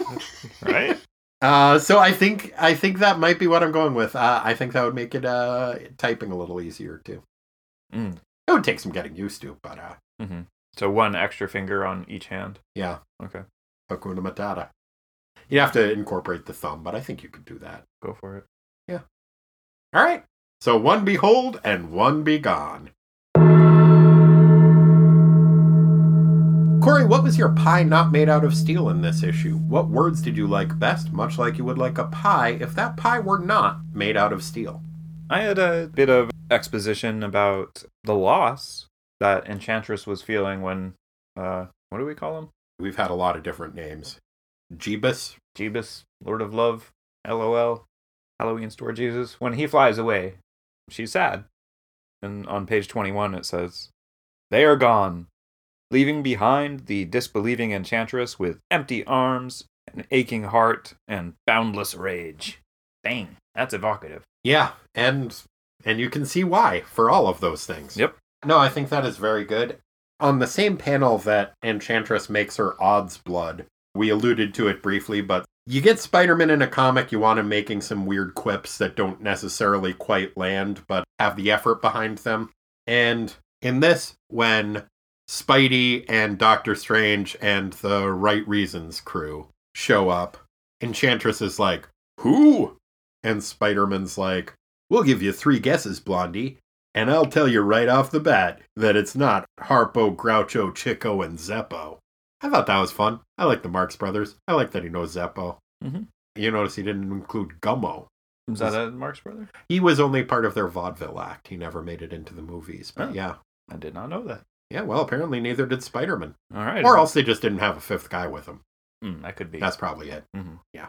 Good job, Spider-Man. Yeah. You counted to 4 real good. I also liked a piece of dialogue that Enchantress had when she was talking about why she didn't just go get the Rose of Purity herself. "For who else could bring fulfillment to the body and soul of the Enchantress but love itself?" That's where she's talking about making him a being rather than just an abstract concept. Mm-hmm. "But there stands one thing in the way of our final union, beloved. In order for us to merge, I must perforce regain the purity that was once mine. I would gladly vault the dimensional doorways myself if thou wouldst vault them with me. But you can't because you got to stay in Asgard as long as I created you, at least for now." Mm-hmm. It is a weird thing, though, because she doesn't have any problem leaving him to go to Earth. Like, I don't know why she needs the dude with her. It seems like it's a difficult thing to do morally to get that rose, but she could just pop over there, snip it off, head home. Yep. But I did like that vault the dimensional doorways. It's nice. Yeah, nice piece of prose. Mm-hmm. I also liked something very simple that the Hulk said, where paradise has been returned, and the Hulk just says, "Flower has made everything nice again." To the point. Yeah, that's the Hulk. Quick to the point. Mm-hmm. To the point. No faking. Cooking MCs like a pound of baking. If you get rid of the abbreviation there, it doesn't quite work. No.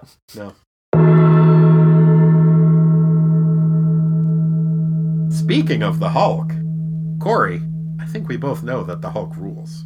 Mm-hmm. In this issue, what were the Hulk's rules?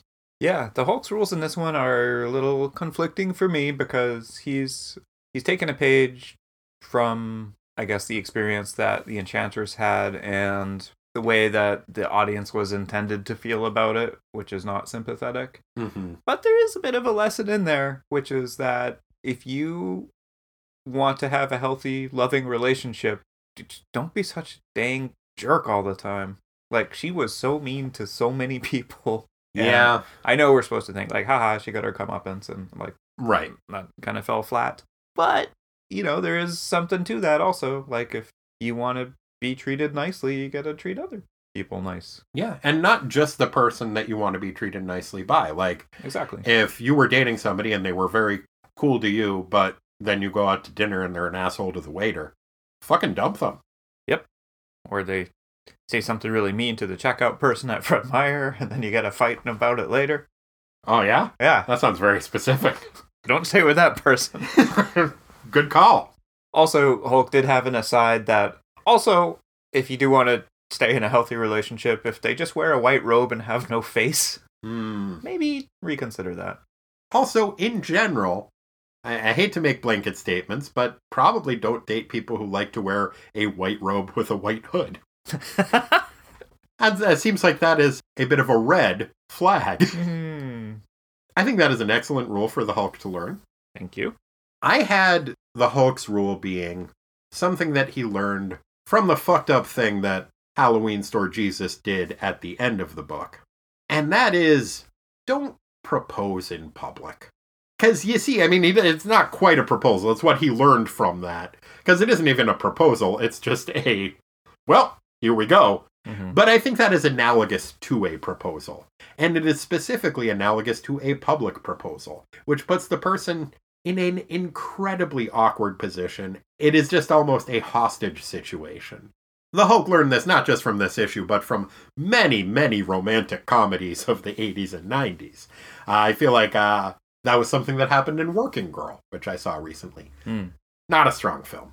Did not hold up well for me. Good Carly Simon song in it, but doesn't ring a bell. Yeah. Melanie Griffith was apparently on a lot of cocaine during the making of that film. Sigourney Weaver, very good. Harrison Ford's character, real asshole. In a way that we were not supposed to think he was a real asshole. Oh. But that's not the Hulk's rule. The Hulk's rule is, don't propose in public. Don't do a Jumbotron proposal. If you did one and it worked out for you, good for you, but you are putting the other person in what amounts to a hostage situation. And in a sense, you are one of the hostages, too. So just don't do it, man. I think that's a fine rule. Thank you. And thank the Hulk. Thanks, Hulk. Thank you for thanking the Hulk, Corey. Is it a vicious cycle of thanks now? Yeah, it's a vicious cycle of gratitude. Ugh. Normally we would do a Wong Doings this issue, but somehow, and I really don't know how we did, because I felt like we were being careful to avoid this happening a couple issues ago when we covered two comics that came out in the same month. But somehow we are a month off with this, and I don't want this to happen with the Defenders the way it has with New Teen Titans, where we're like 13 months off. So we're going to take a break from the Wong Doings for the month of June, which is when this issue came out, because we did June last month. In 2 weeks, we'll find out what Wong was up to in July, but we already know what he was doing in June, even though I don't remember what it was. Do you? Oh, who could say? Yeah, There's been so many things. Could be anything. He's been such a busy Wong. I think he could use some time off. Let's just say that's what he's doing with the rest of his June. In addition to whatever he covered last month, he's just taking some downtime, having a nap. Sounds good. Yeah. Corey, thank you so much for covering this issue with me. I had a lot of fun talking to you about it. You're welcome. I had fun too. Good. We'll be back next week with a new Teen Titans. Find out how Donna Troy's doing with her new retconned origin. Looking forward to that. Looking forward to seeing some more Perez art. And yeah, in 2 weeks we'll be back to find out how the Vengeance of Valkyrie goes. Yep. In the meantime, if you would like to get into touch with us, we can be reached at ttwasteland@gmail.com or at our post office box at Tighten Up the Defense, P.O. Box 20311, Portland, Oregon, 97294. I just got a lovely postcard from our friend Lucas at the mailbox. Got some stamps of wombats on it. Nice. Pretty good. They poop cubes, Corey. I drank a pretty good beer the other day called Combat Wombat. Did it make you poop cubes? Nope. That's unfortunate. I don't know. I think that's probably good for humans not to do. Probably, but it would be pretty exciting. Agree to disagree. We're also up on the socials media. We're on Twitter, the Facebook, the Tumblr. Occasionally on Instagram. Lisa runs that page, and she's been pretty busy lately, so we haven't been up on there so much lately. But if you poke around on the internet, we'll probably be up on there somewhere. Just hack into the web and type in http // it's probably a front slash, right? https / To get to where? The internet. Yeah. www.google.com, and then type in Tighten Up the Defense. And hey, we'll probably be on there somewhere. I'll be saying things. Other times I won't be, but I'll share some of my thoughts with you. And won't that be fun? A real treat. Tell you what I will put up there. A picture of Gary doing his jig. Oh, good call. That's worth the price of admission right there. Yep. But hey, if you can't find us on the socials media, there is one more place you can look. And that's deep inside your heart. Because we'll be in there. We always have been. Corey, what are you going to be doing in people's hearts this week? Maybe checking the walls. The walls of their heart? Yeah. For just looking for studs? You're going to hang some pictures or something? Oh, no, just making sure everything's in good shape. Right, with the ventricles. Yeah. Make sure you still got those 4 chambers. No more, no less. Yep. It's the right amount. Just, structural integrity. Mm-hmm. It's good. Nice. Yep. I think that's a good call. I'll be enjoying a pie not made out of steel.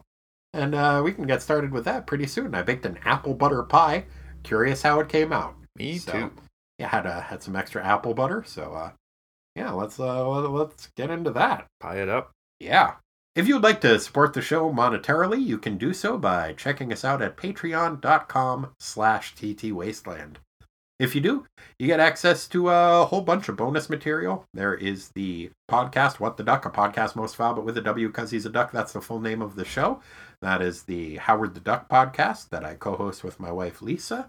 There are also a whole bunch of bonus videos that are reviews of classic comics that I've done. For the month of October, I did a bunch of horror or horror-adjacent comic books that were a lot of fun.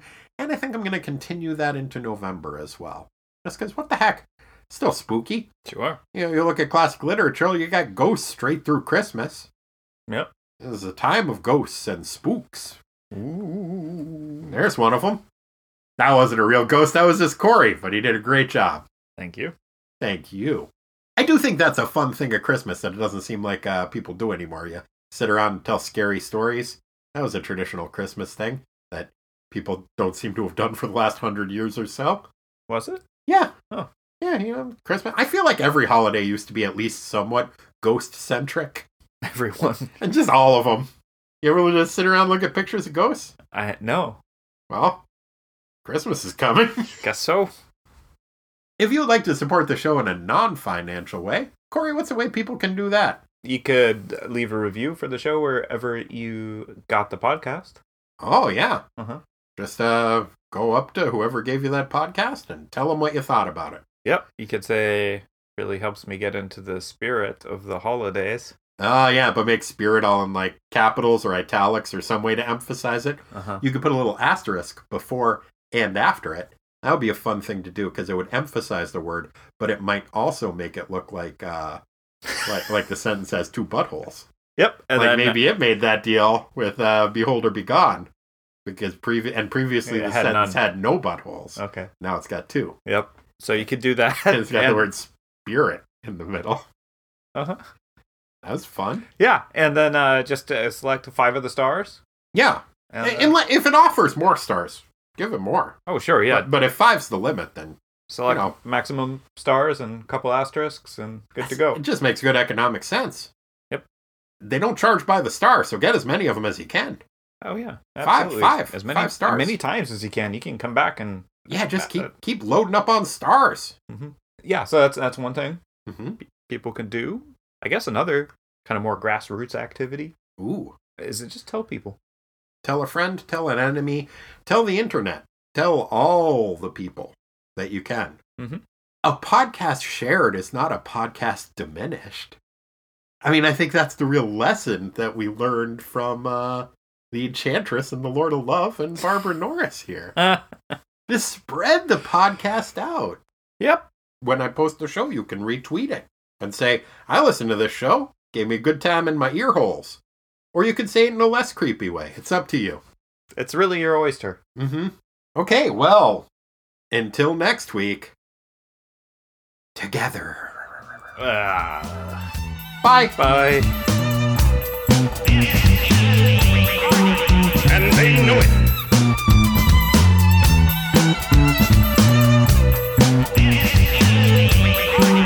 And they know it.